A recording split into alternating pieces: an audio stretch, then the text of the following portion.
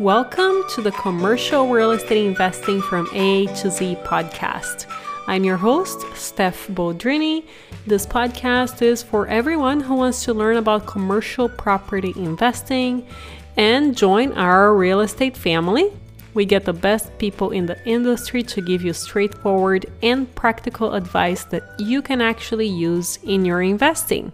And in today's episode, we are learning how a 21-year-old has purchased 30 units with zero of his own money. We are chatting with Cody Davis. He is a real estate agent based out of Tacoma, Washington. And yes, you heard it correctly. He already has 30 units.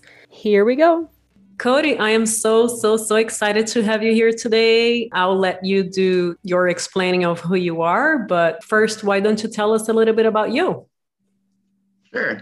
So I'm a real estate agent based out of Tacoma, Washington, and 21 years old, got licensed shortly after getting out of high school. And I was in college for my first quarter and ended up meeting with a gentleman who happens to own a real estate brokerage here. His name's Robert, and he owns Blackwell Real Estate in Tacoma. And he invited me in to check out the firm. I met with him through Facebook because I had made a post online talking about how I wanted to get a duplex. Came in, got my real estate license, and started learning about multifamily. Right now I'm at 30 units, got two 12-plexes, a 6-plex, and I'm looking at expanding that out a little bit further this year. And how much money did you use to buy these properties? Well, I had no money of my own in the deals. I had to come up with money. The zero down thing isn't quite true because it takes money, but it doesn't have to be your money. So I had to come up with $125,000 for each 12-plex. That's $250,000, and I had to come up with $90,000 for the 6-plex. They were all seller financed, so they were lower down payments, but it was no money of my own. And this is why I'm so excited that today we're going to review how to do seller financing in detail and how there are really zero excuses for not owning real estate with no money down of your own. So let's dive right into that and review seller financing, please. Cool. The first thing that you got to really know and you got to get familiar with are the numbers. And if you don't know how to illustrate numbers in a clear, concise manner, it's really hard to raise capital. At least I've found that. And that might just be because I'm younger or what people want me to be sharp. But really in business, you should know your numbers regardless. And so I tried to figure out, okay, how do I illustrate something really clearly? And I got sick for, it was like 2 weeks. I want to say last year. And so I devoted a couple weeks to really mastering Excel and learning what I needed to do. And if you can show cash flow in a clear, concise manner, it gets really easy to look at these deals. This is the second 12-plex I ever bought, off-market opportunity. Now, yeah, the expenses are really low right now. So I got it for $680,000. They wanted $120,000 down, and it was about $5,000. It was a little less in closing costs. So I raised $125,000. But more important than the money are the numbers that I was looking at. And I knew for a fact that they would finance $560,000 in first position at 6%, fully amortized. And so the monthly payment on that, we're just going to look at, okay, what's the actual payment I know I'm going to make? I need to know my constants. I'm going to have to make about a $3,400 payment every month. My taxes and insurance. Now, these are the adjusted numbers. When you buy something, usually the taxes are going to go up. And so I got taxes quoted and insurance estimates for what I expect they were going to be after I bought it. It was about $680 a month. Utilities. I looked at the last 12 months of utility bills, and it comes out to about $937 a month. And so I know those are my constants. Now I've got variables that I can add in. But just looking at what I know is going to be there, I've got $7,500 in income, $7,560, and then I've got about $5,000 in expenses, meaning that on this opportunity, this deal I was looking at, granted I had no money at the time, it's about $2,600 a month in cash flow. A measure based on cash flow, appreciation, depreciation, debt reduction. That's how I look at an overall investment. But really, when you're starting out with no capital, appreciation doesn't pay the bills, right? And so you got to buy based off of cash flow 100% of the time. And that's always my focus. So I had $2,600 a month for maintenance, management, and then paying the money that I borrowed. The 3,300 principal, it does not count the down payment. It's just the major loan. Is that correct? Yeah. So that is the monthly loan payment to the first loan. That's just the $560 at 6%. Yeah. But I borrowed $125,000 at 12%. And since we got 12 months in a year, it makes it really easy to do the math. It's 1% a month. So I managed the deal myself in the beginning because I had to from a cost perspective. So I'm going to put this in the management section. $1,250 a month in expenses. So instantly my cash flow goes down to $1,334 a month. So that was now a new constant. That was another mortgage. But I'm also going to have maintenance items. And I was looking at how do I make the deal work versus how do I kill the deal? I was trying to find ways to make it make sense. And so I wasn't going to put any maintenance in there until I did a property inspection. I wanted to really see what I was working with because the type of property that I bought, everybody that lives there, it's their own little community and they all take care of it. So I walked through and there were little things, but my average expense every month since I bought it a little over a year ago sits around $400 a month. And there's no landscaping because it's all gravel and cement exterior. It's very low maintenance. And so this has been about what I've made every month since I bought it with no capital down. It's about $900 a month, positive cash flow because I signed a piece of paper. Granted, this was also the day one income. This does not include getting rents up. Today, it's a little closer to $8,000 a month in income. And really market rent, when I looked at this deal, I was like, okay, well, it's going to cash flow. I'm going to get paid to wait. And as I turn units, which I have, I know I can re-rent these for $800. So over time, I can get the income up to where this deal makes a lot of sense. And I can put it into bank financing and wipe out the original mortgage. And eventually I can afford to put it into full-time management to where I don't have to worry about it. This deal by itself cash flowed from day one just for signing a piece of paper. And that's why I bought it. Now let's break it down into how did you convince the seller to carry that major loan, the first loan, and also how you found the $125K. Convincing the seller, I mean, this is the first time I ever worked with him, ever really spoken to him. And so I had to learn about his story. And so I met up with him and I asked him how he got started. And he started out with a sixplex. It was his very first property. He bought it for $90,000. I think it was 2004, 2003. But he bought it 10% down. It was $9,000 down. He traded $9,000 for a sixplex, and he lived in one of the units. The owner financed it for him, and he wanted to buy the land next to it, but he didn't have the $2,000 to buy it. This was all of his money.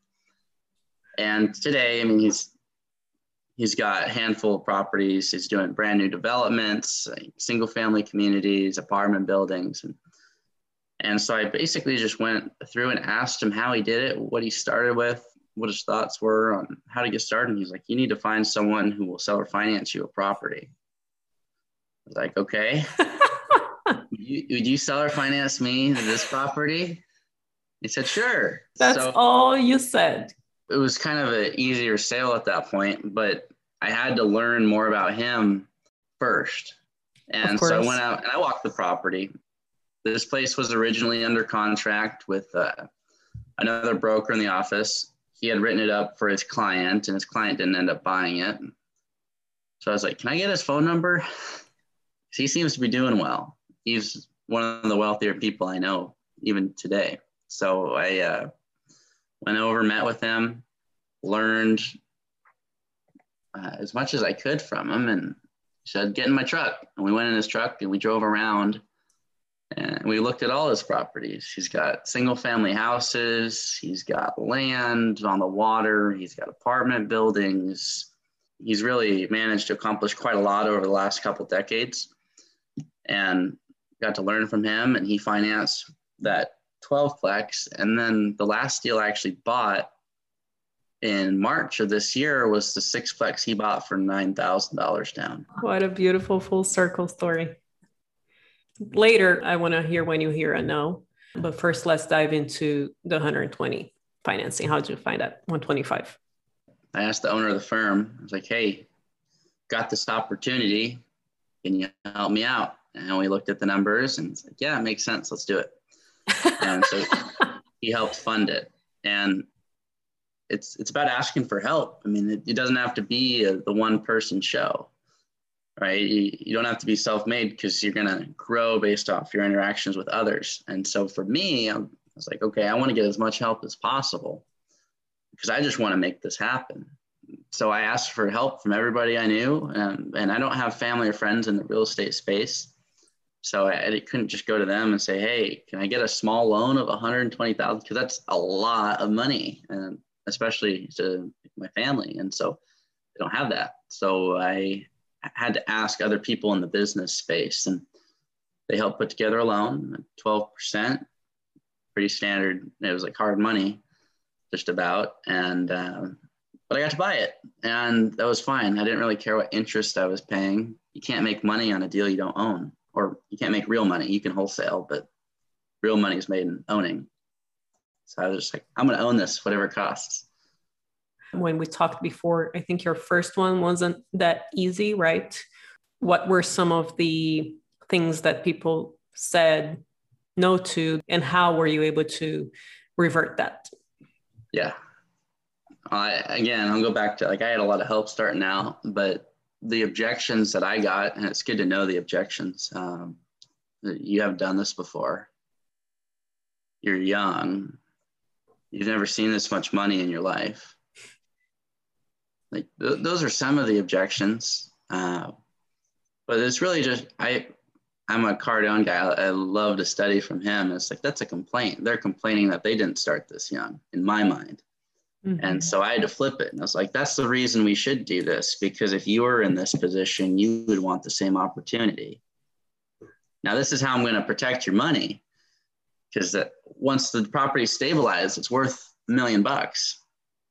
And to back that up, I got an offer, and I'm going to be selling this 12-plex as long as things move forward with them. We go to close, but financials are all good with the bank, and help them sell a couple properties, so they're 1031ing. But I got the value up to where I projected it would be. So if they had to foreclose on me, I just projected as, hey, the property has $560,000 of debt. It's with the seller. If you foreclose on me, you're getting $1 million property with $560 in debt for $125,000 in 1 year. That's a good ROI. So let's do this. And that's kind of how I had to phrase it. And it was the same, like the 6-plex I got. I raised the down payment for that. And I didn't give them ownership. Same with this. It was structured just as a loan. And I've got a $500,000 asset. If I didn't do any renovations, it was worth $500,000. I owe $290 on it. So you're investing $90. You're doubling your money in 1 year if I can't pay you. And that's the pitch I've had to adopt. Let's find a way to make this work. Because if you're happy with the return and you're happy with the security, there's no reason not to do it. And that's how I've been able to scale this. That's phenomenal. Congratulations. I remember you sharing something that you told them before when they said no. Well, I have to think about which one you're talking about, because there's a lot of things that people say no. You said, if you won't do it for you, will you do it for me? Oh, yeah. And that one works too. That's a last resort, but if you can't do it for you, can you do it for me? And it's just it's asking for that help. How were you able to grow from there? Let's dive into refinancing and things like that. Sure. So I actually haven't had to refinance anything. I was going through the refinance process, and then I got these offers to buy the 212 plexes. And so I was like, I can get out all my hard money debt and pocket some money and then go start over with a new foundation and a sixplex. And so that's the route I'm looking to take. I'm going to hear back a final yes or no today from them if they want to make it happen. But the refinancing, I just had to get really good books. So I use Appfolio to keep track of all the financials, Appfolio. And so that keeps track of all my financials, make sure I have really good books and like trailing 12s. And so I have exact docs I can give to my lender. And I re-signed all the tenants into new, stronger leases. And the long-term leases, I like to go for 1 year. I don't like the month-to-month thing. And people have different opinions on that, but I like the year. I like to know that I've got somebody in there. Then I just presented that to the lender and we start moving forward. And then it's just about liquidity and cash flow. And I know that this just didn't come like this for you. You put how long into learning about seller financing and everything related to real estate? I learned first about seller financing when I bought my first property in October of 2019. So it was a little less than 2 years ago, but it wasn't just 2 years of just studying a little bit. It's been an everyday occurrence because I'm looking at properties every day. I'm learning about debt every day, and I'm trying to improve every day. So it's not a part-time thing. It's been a lot of work, but it's worth it because it's like I'm not pursuing knowledge for the information. I'm pursuing knowledge for certainty, because when I can be certain about something, it allows me to move quicker, and sellers like that a lot. That's what I found. I can show them, hey, I'm certain I can do this. Got no doubt in my mind. I've never bought on a budget. I never will buy on a budget. Let's do this. And I'm trying to build on that. Like I'm getting my home inspector license so that I can say, hey, look, I don't even need a third party. I can walk through this and tell you exactly what I need done. It's just me. I'm the sole decision maker. So I'm trying to improve every day to become that decision maker so I can show people, hey, if you want to do the deal, we can do it, and we can do it right now. Because that, when you can take time out of the equation, I found that it helps the seller feel more comfortable with it because they see that you're professional about it. And if they're going to loan you money, then it's good to present that way. You also don't learn only about real estate. You told me before that you learn obviously about selling and objections and everything else, and you observe people selling. I really love that about you. You're really a clear go-getter. Trying to be. What are some pieces of advice that you would give someone that literally has no money down to get started in real estate investing? I would say get certain about what you're trying to accomplish. Number one. So if you don't have the money, people say, well, you either got money or you got time. Well, you got your brain either way, so use it. Learn the numbers, number one, because if you can present numbers in a clear, concise manner to individuals, you can give them an easy way to invest. There's a lot of scared money that doesn't know where to go, especially with all this printing. And I see a lot of it going into real estate. And because of that, I need to figure out how to get a piece of real estate. I need to get good at the numbers first so that I can go get a little bit of that money. I just have to figure out how to get control of a little piece. And it may not even take money. Like there are deals where it's 20,000 down, but there's a 15 unit on the water. It's right next to my 12 plex. And I called up the owner, and this is one of the deals I'm working on right now, but got in his truck and we drove around. He's got 550 units he owns outright. He started with a single family house in I think the 60s or 70s. And he's just bought up almost bought this town, and it's pretty phenomenal, but he has no debt. And we drove around, he's got this 15 unit there was nothing on it. I said, hey, that's right next to my property. I want to make an offer. And he was like, well, what are you thinking? I was like, well, do you want to be cashed out or do you want to hold a contract? He's like, I'd love to hold the contract. I said, okay. And I figured out why. He didn't want the tax implications because he already makes enough money. And so we dove into that. I said, well, I don't have any cash. Would you do 100% financing? He said, let me call my partner and figure that out. Call him up. I said, yeah, that's fine. And so it's not a matter of if, it's a matter of if we're doing it this year or if we're doing it January 1st. He's going to 100% finance this 15 unit. It's going to cash flow a little over $3,000 a month with no money down.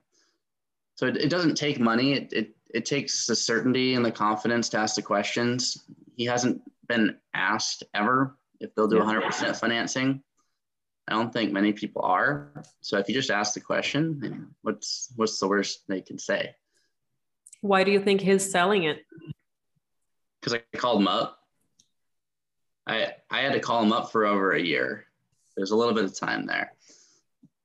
But I stayed interested when he wasn't. Right. I think that's really important. Oh my gosh, I don't know how many times I said in this podcast that it's so important to follow up. Very few people follow up. So if you're following up, you will stand out. I guarantee. Yeah. And like another example, before we started recording this, I talked to you about, there was a sixplex. It's on Broadway. And I called up that owner over a year ago and said, hey, I just got a 12plex. I'd like to buy your 6. Can I make you an offer? And he's like, well, who are you? And I told him my story. And he said, well, I appreciate you telling me your story, but I don't want to sell right now. Call me back later. And so I called him back later. He wasn't interested. I called him back 2 days ago and he said, oh, you're that young guy that was trying to buy my real estate. And I was like, yes, I was. And yes, I am. And he's like, what's up? And I said, no, I'd like to make you an offer. Would you be interested now? And he said, no, thanks. Then he hung up. He called me back the next morning. He said, I talked to my wife. We actually want to sell it. Like, my gosh. What do you want to offer? I said, well, 2 questions for you. Do you want to be cashed out or do you want to hold a contract? Those are my go-to questions. And he said, well, I'd be receptive to cash out, or if you do a little higher price, let's do a contract. And so I was able to move to that one, and I sent him an offer yesterday for $550. That's so awesome. Follow-up's important. Huge. And certainty. I'm certain that I can do the deal, and I had to reaffirm that to him a couple times, but of course, it's so important.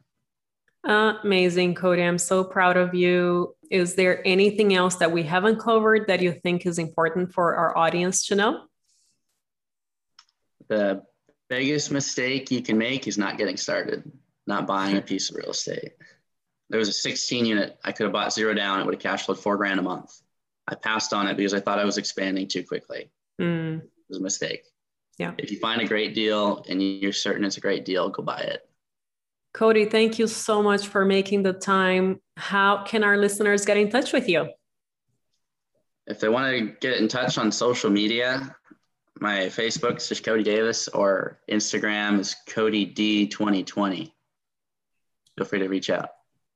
Thank you again, Cody, for sharing all of your incredible knowledge and experience and success with our listeners. I really appreciate it. Thank you, Stephanie. If you haven't already, make sure to subscribe to our newsletter at montecarlorei.com on top of our page. And I will see you next time.